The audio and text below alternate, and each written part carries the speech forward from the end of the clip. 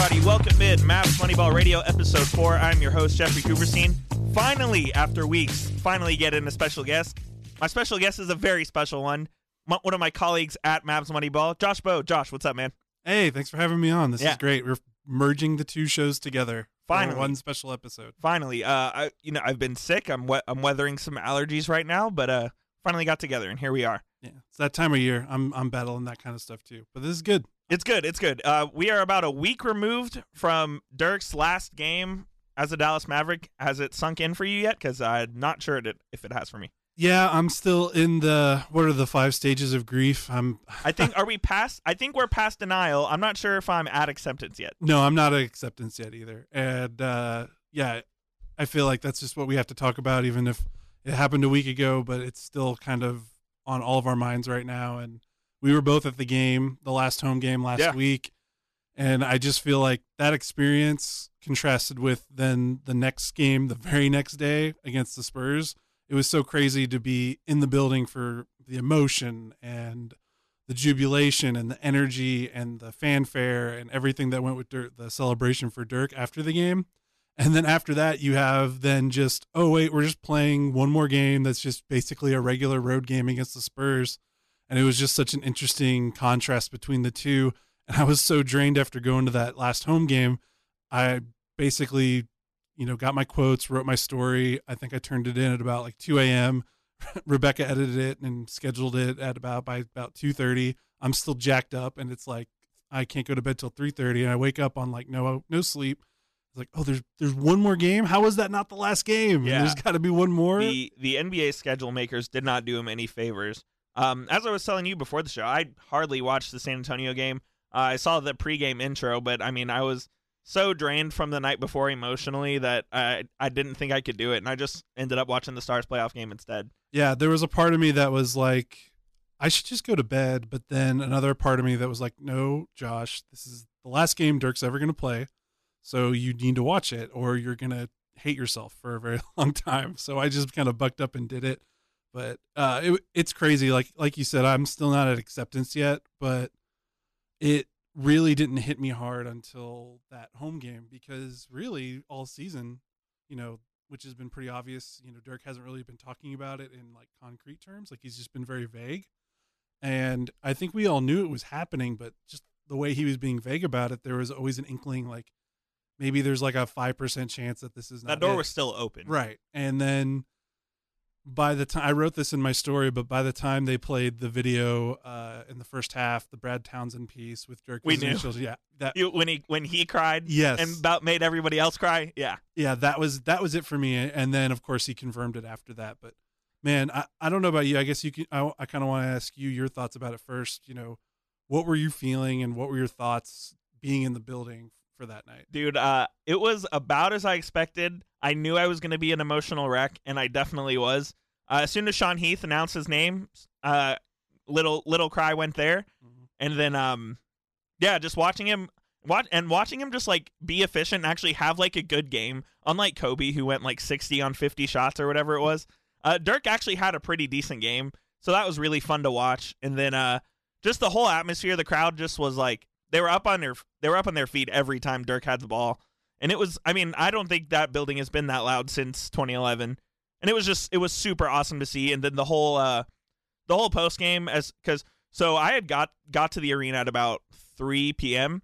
and they played the video that they played post game. They played that video like on a sound check. So I got to see it early. Oh, excellent. And so I was super emotional before with nobody there, like in the crowd. But when they started playing that video, the tears started flowing, and then when they played my dad's championship call, it was like a full-blown cry at that point. Oh man, I'm not even like connecting that. Like that's just like on a whole nother level that I can't even relate to. It was a full-blown cry at that point. I was right next to my dad. I gave him a big hug, and it was super emotional. I don't think I can almost guarantee there will never be an athlete that will bring those kind of emotions out in me again. Like I said this on Twitter, like after the game, I think if Luka and KP won like 5 championships, I don't think any of those 5 combined would mean as much as Dirk's championship did. Right, and it's just crazy because I'm 30 years old, and I assume you are 23. Okay, it's a little bit off, but same like era, and that's all we know. Yeah, You know, 20, absolutely. 21 of the 30 years I've been alive, Dirk Nowitzki has played basketball for the Dallas Mavericks. My first game, I believe, was in the American Airlines Center. Was Game 7 of Mavs Portland in like 2001, I guess that was. 2003. Okay, maybe that wasn't my first game, but I remember that. That's the first one I remember. And yeah, all I know is Dirk, and so not him not being on the team next year will be super weird. Yeah, and it's funny you bring that up. I was actually, in the building for the 2003 playoffs and 04 and 05 because my dad had season tickets back then. And I was thinking about that night, and you kind of talked about how it hasn't been that loud since 2011. And I was thinking in my head, this is the loudest it's ever been since I can remember going to those playoff games back in 03.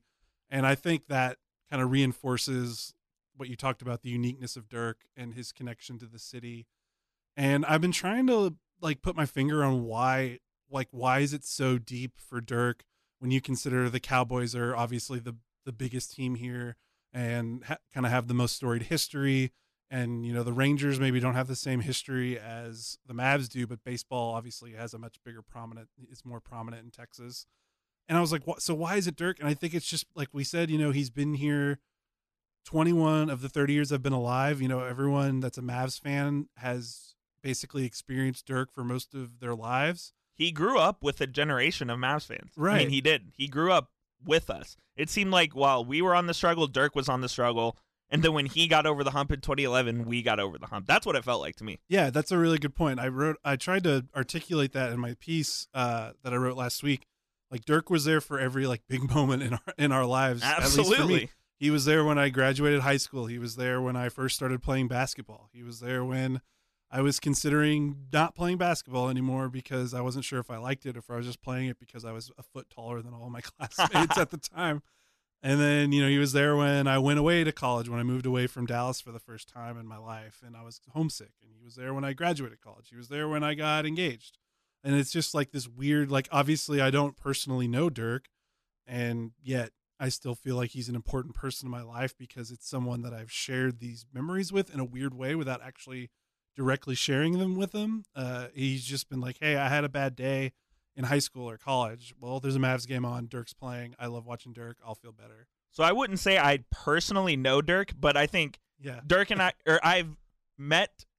Dirk has known who I am at least for about, I guess, probably 10 years or so. And so just him, the way he just treated me throughout his whole career, whenever I would go to the games with my dad as a little kid, even after a horrible loss, Dirk would be standing out there after the game. And he would still give me the time of day. He would still give everyone the time of day. I mean, Dirk would, if the Mavs didn't have the best PR team in the world, which they do, Dirk would sit there for hours signing autographs because that's just the kind of person he is. And he just he wants to please everybody, and he really does. And it's so special, and I don't think that'll ever come again in Dallas. Right. And Dirk, I think, is the embodiment of for people like us. When we say, oh, if I were a professional athlete and I was that rich and I was that famous and I was that talented, I would act like that's how I would be. We see ourselves I would be like Dirk. You say that. But no, we wouldn't because we're all jerks. No chance. Yeah, we would be corrupted by the fame or the money because we're all human. And it's weird. Dirk is the one guy that he just rises above that. And I've always, the older I've gotten, not that old yet, but as I've grown older, the one thing I've realized is it's really hard to worship a lot of your heroes, whether in sports or entertainment. Yeah, they always tell you to not meet your heroes. Right, because they're human. Right. We all have our issues. And I'm sure, Dirk deep down has some because he's just like us. But the way he puts his best foot forward and the way he tries to genuinely be the best person he can be, whether it's on the basketball court or not, is just one of the more inspiring things I've seen, growing up. There's no doubt. And so that retirement ceremony was pretty incredible, right? Yes. How are they going to top that next year? Because obviously his jersey's getting retired. They're going to have a statue unveiling at some point. Well, I mean, what can the Mavs possibly have in store? I don't know. I don't think they could top it. The only way they could top it is if they can get the last guy on Dirk's list. MJ to come? Yeah, I think that's it. But that's probably unlikely. But yeah, I feel like they kind of emptied the chamber last week. That was just incredible. Now, the way I've seen it, I've been thinking this for a couple years. When Dirk retires, which he is now, I think he's going to go pretty off the grid and get away from basketball for at least 6 months to a year. So I don't know what involvement he'll have in the Mavericks, but I wonder if he will have some recruitment power. Maybe not recruitment power, but just talking to guys about free agency, trying to get guys to come to the Mavs, and still being active in that capacity. Or do you think that he'll be active in a basketball capacity in any way? I don't know if it'll be this summer, because I think he's going to he might just decompress. Yeah, I think that's the way he talked about it, at least. I mean, he certainly could, but the way he hinted at it in his post-game pressers after the home game and then the Spurs game, he definitely made it sound like for the next year, this is going to be about him not being part of basketball. Yeah. It's going to be him being a dad. Being with his kids. Right. Because he reiterated multiple times how they sacrificed for him, and now it's time for him to return the favor and make up for any lost time. His family is obviously overseas, so he's going to take that time to reconnect as much as he can. I also was thinking about this. How good do his kids have it in Dallas? Oh man. Are you kidding me? Their last name is Nowitzki. Right. That's so crazy to think about, though. I know. It is. It's great. That's what I was thinking about. I'm like, these kids, I don't think they fully grasp that their dad is the greatest athlete in Dallas history. Right. And it's so crazy for us growing up, thinking when this was going to end, that's how it would be. Yes, exactly. To think that the last name Nowitzki is going to be synonymous with Dallas for all ever time. That's ever. Crazy. But yeah, I think that's a good point you bring. I never really think about him being kind of like an ambassador for the Mavs and kind of preach what he thinks the Mavericks can bring to a free agent if they sign with Dallas, and what the Mavericks did for his career, and maybe he could be a good pitchman for that. I never really thought about that, but that would be a good role for him if he's up for it. That's the role I think, or an ambassador role he'll end up being in, because I don't think he'll want to be a GM. I don't think he'll want to be a coach, a scout. I don't think he'll want to do any of that. I think that ambassador role would be a perfect role for him. He wouldn't have to do it full time, He could still spend time with his kids. Wouldn't have to travel as much. So I think that's the role Dirk will end up being in. But you're right. I don't think it'll be in the immediate future. Yeah, I think he'll probably want to hang out a little bit and do like what he did a couple nights ago, going to the Stars game, just being a normal dude for the most part. So were you at the game? I wasn't at the game, but I was watching here. Okay, so I was up in the press box covering the game, and just the way, because I had heard a rumor from Stars front office that he was there, and as soon as Jeff K, the Stars PA announcer, goes, "Ladies and gentlemen," I was like, "Oh yeah, this is about to get good." and he butchered his name. He goes, "Dirk Nowitzki." He butchered his name so bad. I don't know how you can do that after 21 years. But anyways, the crowd went crazy, and that invigorated the crowd. That got the crowd going really good, and it was a great crowd at the AAC. Side note, but Dirk is going to be a legend for the rest of his life. I think just about anywhere he goes, let alone Dallas. Yeah, think about the reactions he gets at every at Rangers games and at that Stars game, and it goes back to me thinking about how crazy it is that of all the Dallas sports legends, from all of the Cowboys, from Nolan Ryan at the Rangers, Dirk and trumps them. Yes, and it's crazy, and maybe it might be our bias from our age, but I don't necessarily think so. And I was thinking about it some more, he's been around for 21 of my 30 years. He's been around for 21 of your 23 years, but he's also been around for 21 of the 39 Mavericks. He has been... It's ridiculous. He is more than half of the Dallas Mavericks franchise, and I'm sure if you put that number to wins and winning seasons and playoff wins, he is the franchise. And you think about where the franchise was in 1998, if he isn't as good as he is, what are the Dallas Mavericks in 2019 if they did not hit on Dirk, considering where they were in the 90s? I mean, during the 2000s, I think Dirk single-handedly carried this franchise. Yeah, for I sure. mean, they had, they obviously had the great year in 06-07 where they won 67. They went to the finals the year before that. But outside, Dirk had, it's cliche to say, Dirk did not have much help. No. I think, I can't even remember off the top of my head, it's not a long list of all-stars he's played I know Josh Howard was an all-star that 1 year. And that was injury replacement. Right. Kidd was injury replacement in the 2011 game in here. 2010. Oh, yeah. With the one that was here, yes. Right, in Dallas. Yep. So I don't think he's played with a guy I don't remember that made the All-Star team the same year. Finley? I think Finley. Oh, yeah, maybe they didn't do it in the same year, but I know probably Nash. Yeah, but long story short, yeah, hadn't had much help during his career.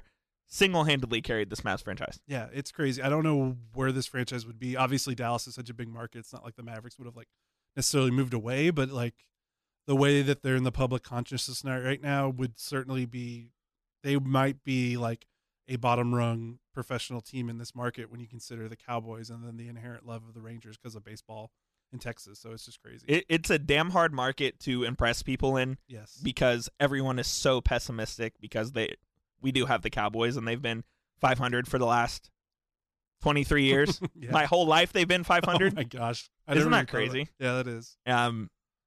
And Dirk makes everyone happy. Yep. It's just a perfect combination of right place, right time at a city that needed it, that there was a moment to embrace a new team. And it's kind of like, it's really cliche, but it's like a storybook kind of career. And it kind of emphasizes the one of a kindness of Dirk. Like when people talk about Luka, and obviously you'd be like, well, they've passed the baton and maybe he'll be here for another 20 years, but there will never be another Dirk, right? In terms of, you already look at Luka and he's already got the swagger and he's already kind of got that celebrity flair to him. And there's absolutely 100% nothing wrong with that. Like but they're different. Right. And, just, you're never going to get a guy that when he got drafted had that kind of self-doubt and kind of turned himself into a superstar like that to carry one team for 21 years.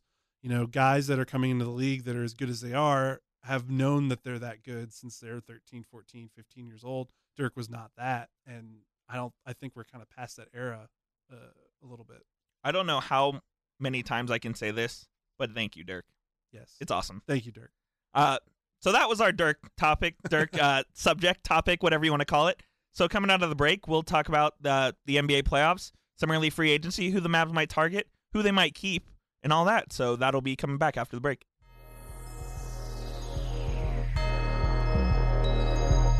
All right, and we're back. Mavs Moneyball Radio here with Jeffrey or Jeff either. Team. I know I asked you that in Slack, Slack, but I'll probably keep doing that for a very long time. Oh, that's fine. But we just wrapped up our Dirk segment and gushing over what is the end of a great career. Could have gone another hour. Yeah, we could have talked for 2 hours about that, but we're moving on. And since the season's over, we're talking what everyone loves to seemingly talk about, which is off-season planning and free agency.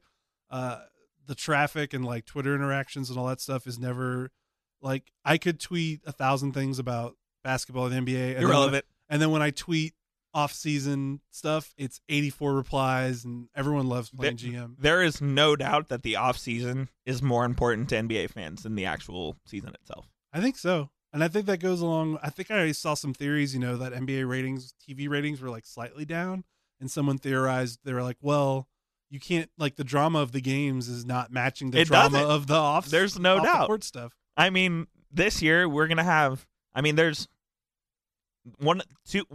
two of the top, I think, 5 players in the league are free agents. Right. You don't have that very often. You have a bunch of other free agents. The Warriors probably blowing up. You have the Mavs who got KP in a trade and are looking to do some exciting things in free agency. So free agency is always just a super exciting time. Yep.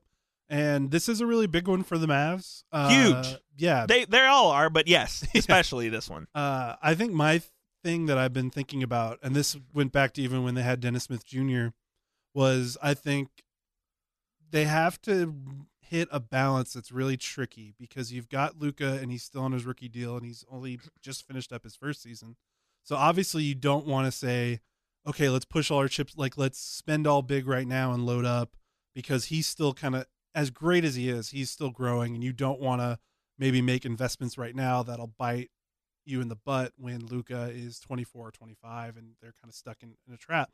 But now, as we've seen with these NBA teams, you have to start pitching your star young players right away. Yes. You have no choice. Yeah, like you look at Gordon Hayward and Kevin Love and now Anthony Davis. Like Gordon Hayward, the Jazz did 99.9% of the things right, except they messed up one thing, which was they offered Hayward that 4-year deal instead of like the max 5-year deal. Exactly. And he's gone. Yeah. So, and Anthony Davis is gone. And is he? Well, yeah, now we don't know. Yeah, I don't know, man. But it's a mess. Yeah, Either exactly. Way, it is a mess. If you want to avoid the mess, you're on the clock from day one that guy comes into your organization. So we know the Mavs are going to have about, give or take, about $30 million in cap room. A lot of that's going to have to go to Porzingis, but I assume they can sign him and go over the cap, so he'll be last. Yeah. who are some guys that, besides the obvious, besides the Vucevic, the Kemba, the Clay and KD, I mean, who Like the are star tier? yes, Yeah. who are some guys that you like that you think could fit well here? Yeah, well, if you're following me on Twitter, you know that Throw out your Twitter handle for the people. Bowman55. Bowman55. Very There you go. Very important is Twitter. But it's no surprise and no secret. I'm all in on Patrick Beverley. Ooh, like that one. Yeah, I've been swung on him. I think the last couple months. I did some very surface level research, and I've always known that he's a good shooter, but his shooting numbers are way better than you might think of. Like when you watch him as a player, he's well over 5 attempts per game over the last couple of years, and right at 39-40%. He is what I think is the prototypical fit next to Luka in terms of what you want out of a point guard. Absolutely. I don't think you could create like a player in 2K. Like that's the only way you can make maybe a better fit, because he is a point guard that doesn't necessarily need the ball all the time. Right. He can hit spot up threes around Luka, and he can guard ones and twos at a very high level. And that is exactly what you need next to Luka. You need someone. He's not going to guard ones and twos. He's going to guard threes and fours, and that's never going to. He's going to guard the least athletic player on the court. Right. He's the star player, and he will improve on defense, but he is not going to be your lockdown guy.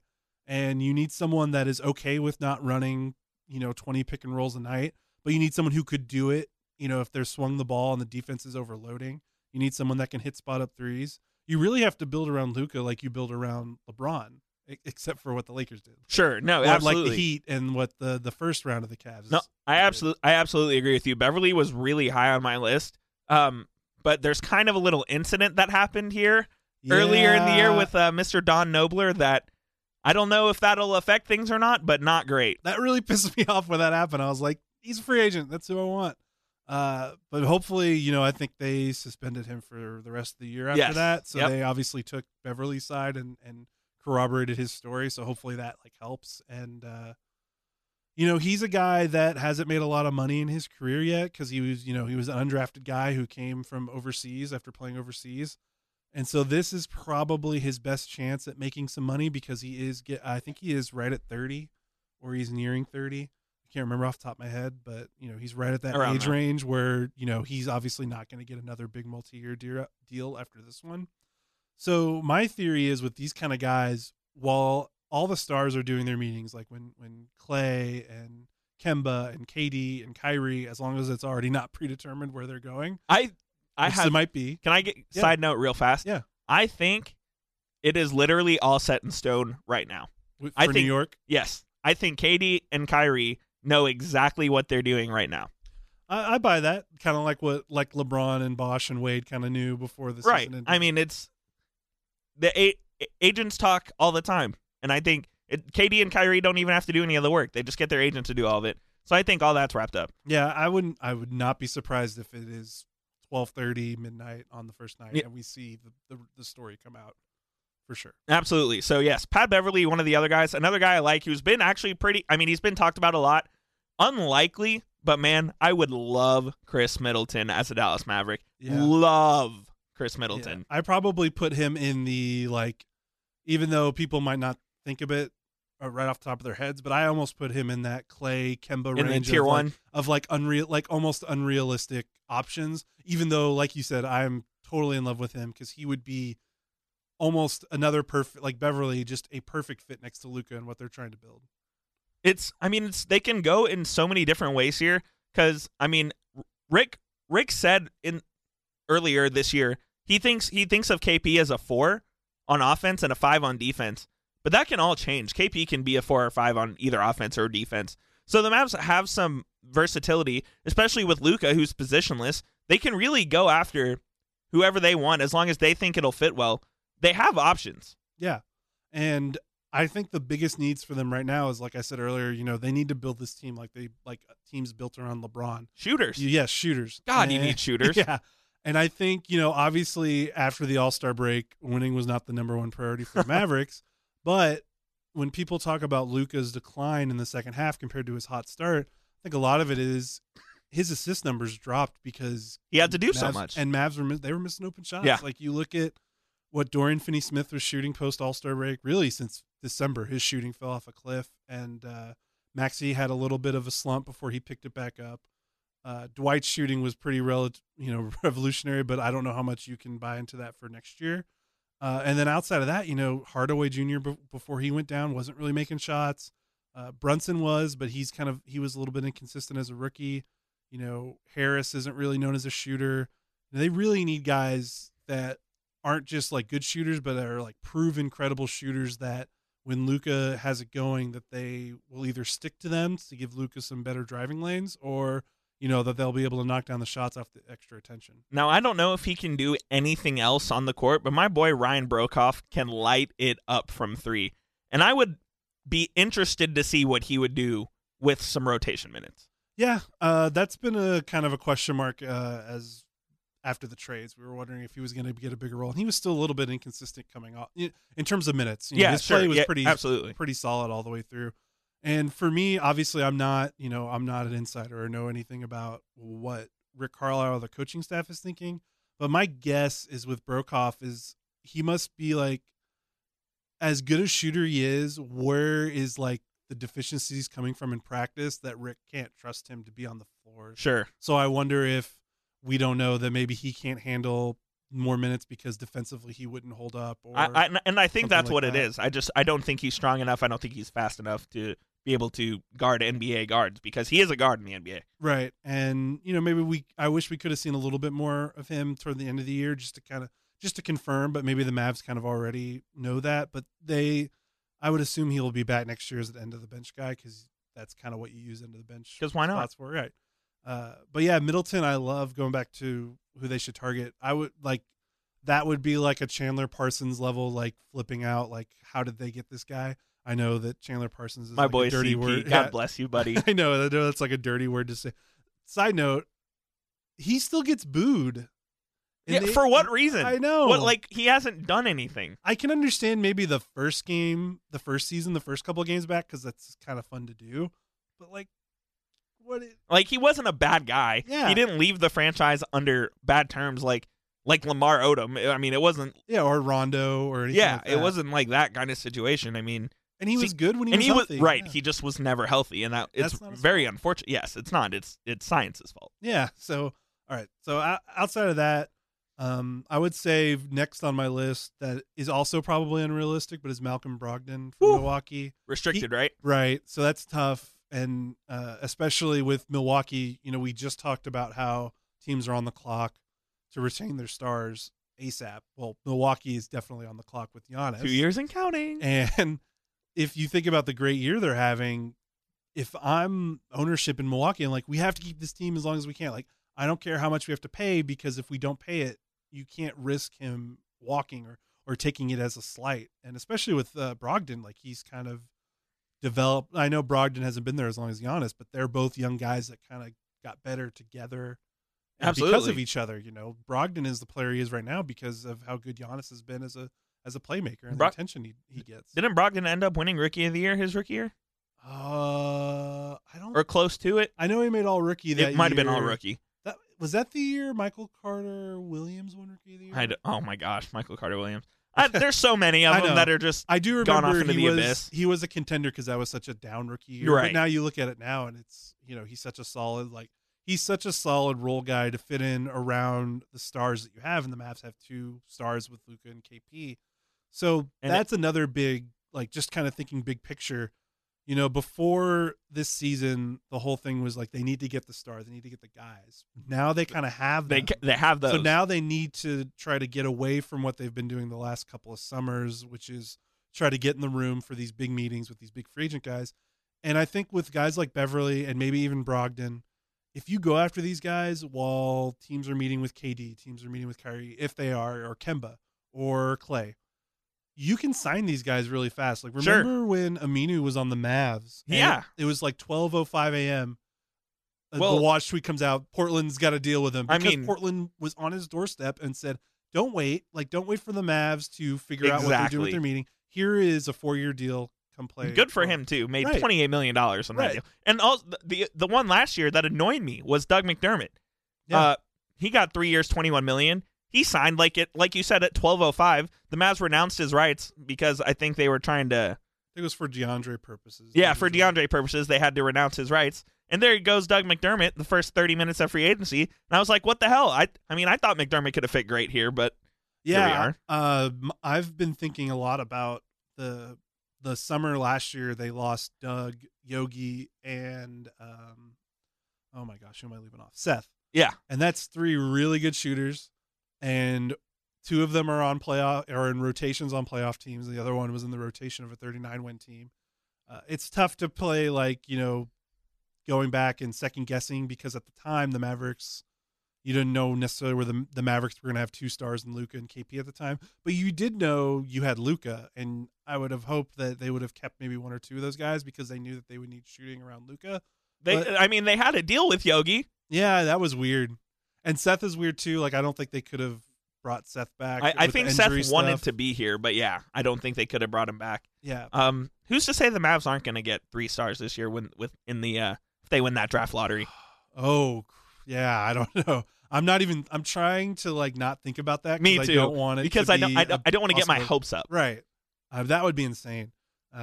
Obviously, we can touch on this real quick because you can probably explain this better than I can. How do you think Zion would fit in an offense like this?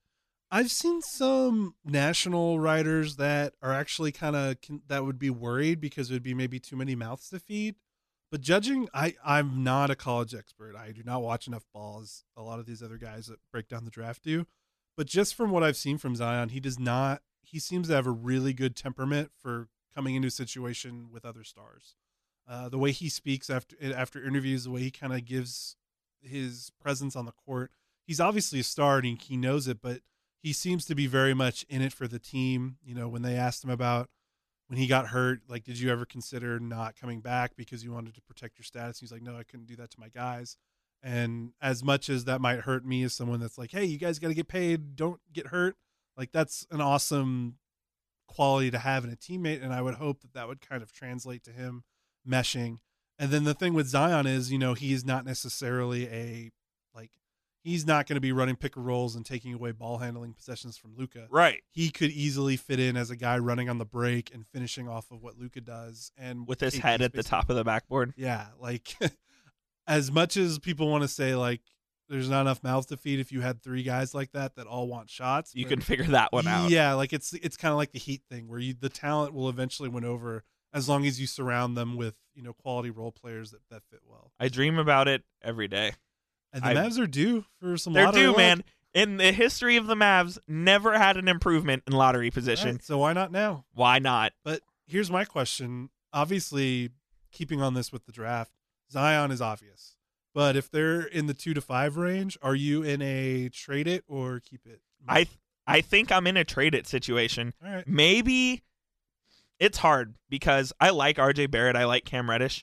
But I think if you trade that pick and you can get an established guy, an established veteran who can score, get you 15, 16, who can guard people, I think you have to trade that because I think you're looking. At this point, I think the rebuild has been accelerated so much to the point where you are now looking for winning veteran pieces. And that's why I would lean towards trading it. If they ended up with RJ Barrett, Cam Reddish, I'd be okay with that. But I think they'd be better served finding a veteran guy. Yeah, I could buy that. I think my pick, if they had the 2 through 5, I would be really hoping for Culver from Tech because I think I like him, but I think there's flaws. Yeah, his shooting is probably he needs to prove it with his shooting. Yeah. I think. But that's just where my headspace. I think I actually like DeAndre Hunter more. That's a good. Hey, he had a great championship game. Yeah, he looked great, and he's also in that mold of kind of what you need to surround Luka guy with. Yeah, and a shooter guy that can play off Luka. I think the benefit of I think I'd fall on keeping it, but I wouldn't be mad if they traded it. I would totally understand. I think the one benefit of keeping it would be you get that cheap role player for 4 years that is good, a good player, and you still have that cap room to maybe get someone else. So it would be almost like you could make 2 big rotation, like you can get 2 big starters, with that if you keep the pick. There's something to be said for that, man. July 1st, just around the corner. What are we? 2.5 months? Yeah. Just around the corner. Draft lottery in about a draft is in a month or a month or so, a month and a half. So, yeah. It's all coming fast. It's all coming 100 miles an hour. But let's talk about what's happening right now in the NBA. Round 1 of the playoffs. some pretty great series going on right now. Behind us, we have Philly and Brooklyn. Philly up 10 at the moment. If you're listening to this at on Tuesday, live updates. Yes, live updates. It's been a pretty intriguing playoff so far. A lot of different storylines. You have the Warriors blowing the 31-point lead. You have Dame completely embarrassing Russell Westbrook and the Thunder. You have this series with Embiid. Just a lot of drama going on right now. Yeah, it's been a pretty fun series. I was looking at the matchups before it started, and I was worried that we wouldn't get a lot of competitive series. I think we have, except barring what I think a lot of people thought would be one of the most competitive, the Jazz and Thunder. Oh, man. That has been You mean Jazz Rockets? What? Jazz Rockets. Yeah, what did I say? Jazz Thunder? Yeah. Oh, my bad. No, you're good. My gosh. Jazz Rockets. That's almost killed like my mojo. Like I was watching the game 2 the other night, and that was terrible. But there's been some other fun games like that Orlando Toronto game 1 was one of the most fun games I've watched this year. I didn't get to see that one, but it was I heard it was good. It was just constant like back and forth, big shots, trading. I think Toronto has kind of like realized, oh, we can't sleepwalk through this again, and they're probably going to roll for the rest of the series. But that was just a really fun game. And as someone that is kind of like when I was in college and in high school, and I had so much free time to watch all the national games all year. And as I've gotten older and now I'm focusing more on Mavs, I don't get to watch as many games outside of Mavs as I want to. It's been fun to see these playoff games and seeing some really fun matchups. And like you said, just all the drama. It's been great. The NBA is just, I mean, there's never a day where something crazy doesn't happen. I know. In that Jazz Rocket series, I wanted to touch on this real fast. I mean, everyone's seen this video of how hard the Jazz tried to funnel Harden into Rudy Gobert. How as soon as Harden crossed half court, Ricky Rubio got behind him and let Harden just creep up on the 3-point line. And everyone, like all 5 collapsed into the lane, and then Harden just passed it out for a wide open 3. That's one of the craziest defensive strategies I think I've ever seen. It's insane, and I don't know why they're still doing it because it is not working, and it was never really going to work for them. I think it wasn't. They started doing it because that's what Milwaukee did in a game where they beat the Rockets, and they had hard. The difference is that Milwaukee has athletes. Yes, they have Giannis and Middleton and Eric Bledsoe and Brogdon, yeah. and then Brook Lopez when he's just by the rim is still a presence. And the Jazz have Gobert, and everyone else is kind of like okay, like not terrible. Like you wouldn't say that guy is a bum defender, but they can't execute that strategy. That's just insane. Like the way like they're treating James Harden like he can't dribble right hand. Like, have you watched this guy? Like you're giving him free lane. Like it's not like this isn't like high school where guys don't have just off hands. Exactly. You know, like he's James Harden. He's awesome. Like you gotta mix it up, and you gotta try. I think you gotta work with what got you there. And I don't know. The Jazz just seem like they're just very much a regular season team, so I'm not sure about that. But any other series that you've been interested in specifically? The Portland OKC series has just been absolutely outstanding. Yeah. Damian Lillard took it to the Thunder the other night, and I think the Thunder are going to come back. They're going back to OKC here for 2, I believe, right? Yeah. Yeah, it's 2-0. I think OKC is going to come back. They're going to win a game, maybe 2 here, and make it an interesting series because I think that, and while I'm a public Russell Westbrook hater, they're going to come back. It's the NBA. Yeah. That's an interesting series because there's a lot of stakes in that series when you consider what Portland's done in the playoffs the last couple of years. They got swept last year. And then what OKC has done since KD's left. They haven't. I don't think they've made it. I don't think they've won a series since KD has left, and they haven't looked great in any of those playoffs series losses, especially last year. You know, the Jazz were not. They were favored over the Jazz, and they just looked terrible. And you think about, you know, these are 2 teams that are kind of at a crossroads. Like, whichever one loses, there are some giant questions this offseason. Some huge questions that need to be asked. Yeah, and if you're looking at it as a Mavs fan, there's opportunity. You know, thinking about, you know, when you look at the playoff teams in the West right now, and when you're trying to think, well, if the Mavs want to be a contender next year for the playoffs, who are they going to, you know, try to sneak in for? And, you know, if Portland would have had a bad first-round series, you might think that they might start thinking about blowing it up. And then I don't know what OKC can do since they're kind of locked into the Paul George, Westbrook, Steven Adams trio. You look and see what kind of drastic changes they can make. And it's been kind of interesting watching it from the perspective of a Mavs fan and, like, who could the Mavs, like, overtake in these 8 next year because obviously someone's got to go if they want to make the playoffs. And Yeah, I mean, so it's almost like I'm rooting for a lot of It's- disaster for these Western Conference teams. it's interesting because the Mavs, they won 33 this year, right? Right. And I believe, what did the 8 seed had? 43, maybe 44. I think last year it was like 47. Yeah, it's always in the West. You need to be in the 45 range to have a chance. Yeah, so I think that's where they need to be, and I think if they're in the 45 range, they'll have a chance. They'll perhaps knock one of these lower seeded teams out, but it's going to be tough. I mean, people are. I don't think. I like to think like as a Mavs fan, but as an analyst, I'm not saying I'm an analyst by any means, but analyzing it.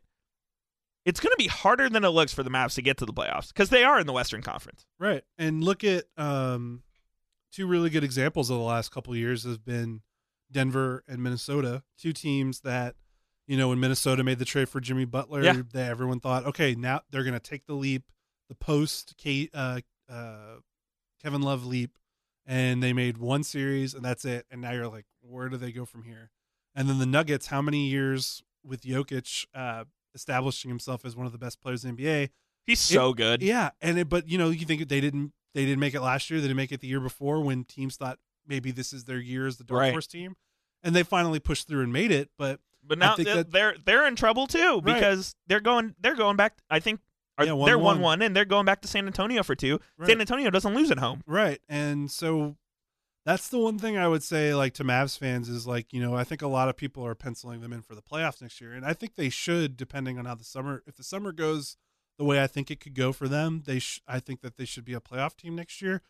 But it's always hard to kind of break through the wall to get that first appearance. Like, it always takes maybe a season or two longer than you think because young guys, when you're relying on guys that are not even 25 years old yet, there's a lot of volatility there. And I'm sure you've been to a bunch of Mavs games this year. Did you went to a lot as media?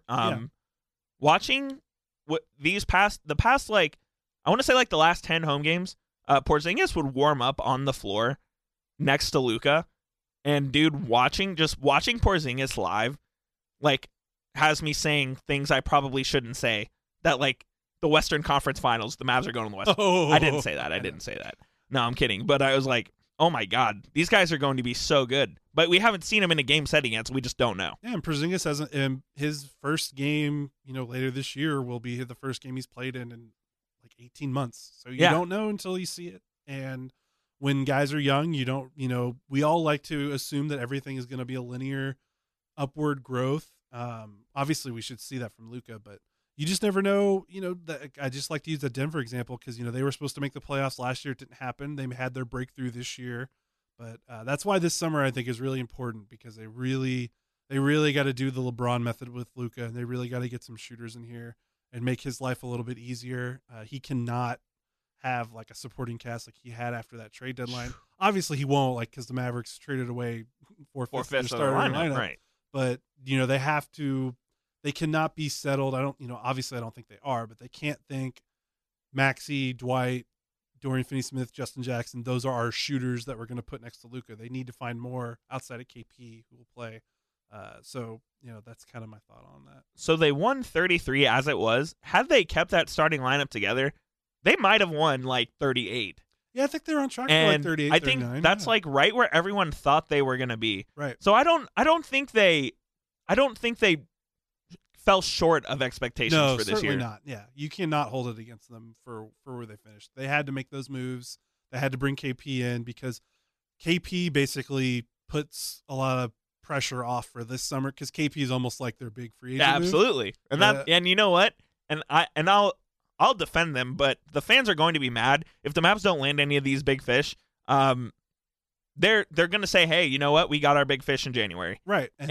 And I think that's perfectly acceptable. Yeah, but it is. Mavs fans on Twitter.com will not be happy. No, that's why, like, when I say like my favorite target this year is Patrick Beverley, it's kind of like, wait, him? Like, he's just like a that's it. That's what you need around. You got 2 stars. Obviously, a third would be very nice luxury to have, but really 2 is a good base to start. Bringing in role guys and guys that can shoot and play defense, and not necessarily you need an all-star right here, but. We'll see. It's gonna be a very interesting summer, especially like you're talking about the drama and intrigue of all the free agents leaving. We don't really know where everything's gonna shake out, and the landscape of the NBA should be significantly different, by August or September. Super exciting times. Hopefully the Mavs slip a nice little cold envelope there to Adam Silver, or I guess it's a ping pong ball now. You find like a little special ping pong ball, and it pulls out, and the Mavs get that number 1 pick. Right, we need that. We need some good mojo. Kirk out from the site was saying Luka needs to go to the lottery because he's got the Luka. I like that. So they're due, like you said, they're due. We need some momentum there. Do you think? Okay, now we can get into that before we get out of here. Okay. Who should they send to the lottery? Because I don't think they'll send a player, but I don't know. Maybe. Give me a guy. I'm with Kirk. I'm going to say Luka. He's got the magic touch. I know it might not be a player, but if it's a player, they got to send him. I'm going Daryl Armstrong. All right, I like that. Daryl Armstrong is the funniest dude that I've ever met around the Mavs, and I think he just brings the good vibes, the good mojo. Send Daryl Armstrong to the lottery. I'm down with that. He was a crucial bench guy for those 06, 07 teams. Absolutely. Unfortunate Redskin fan. Puts about 10 sugars in his coffee. Oh, my gosh. But, DA, we love you. Yeah. So real quick, last thing before we get out of here. You still have the Warriors winning this, I assume? Yes, I do. I think Me too. It's like an inevitable. They're like the freaking Borg or from Star Trek, whatever that is. They're unstoppable. Yep, that's where I'm at. So that will wrap up Mavs Moneyball episode 4. Josh, thanks so much for joining me. Let's do it again soon. Yeah, this is fun. I appreciate it. And this is great. Let's do it again. Absolutely. So that is Mavs Moneyball episode 4. You can find us on iTunes, Spotify, right? Yep. Spotify, Google Podcasts, Google any Play, of those. All your If you have a podcast app, we are on there. So Search Mavs Moneyball. Like, rate, and subscribe. Follow us on Twitter. I'm at JCoopJR27. That's all my social media handles. You can find me anywhere. Josh, where can they find you? At Bowman55, BOWEMAN 55. And keep checking out our work on Mavs Moneyball. We've got our podcasts coming up, obviously, that we're posting. And then we've got our player reviews on the site as we review the last season. And then we'll eventually get into some free agency previews. No doubt. So that'll wrap it up. We'll see you guys next week with another episode of Mavs Moneyball Radio.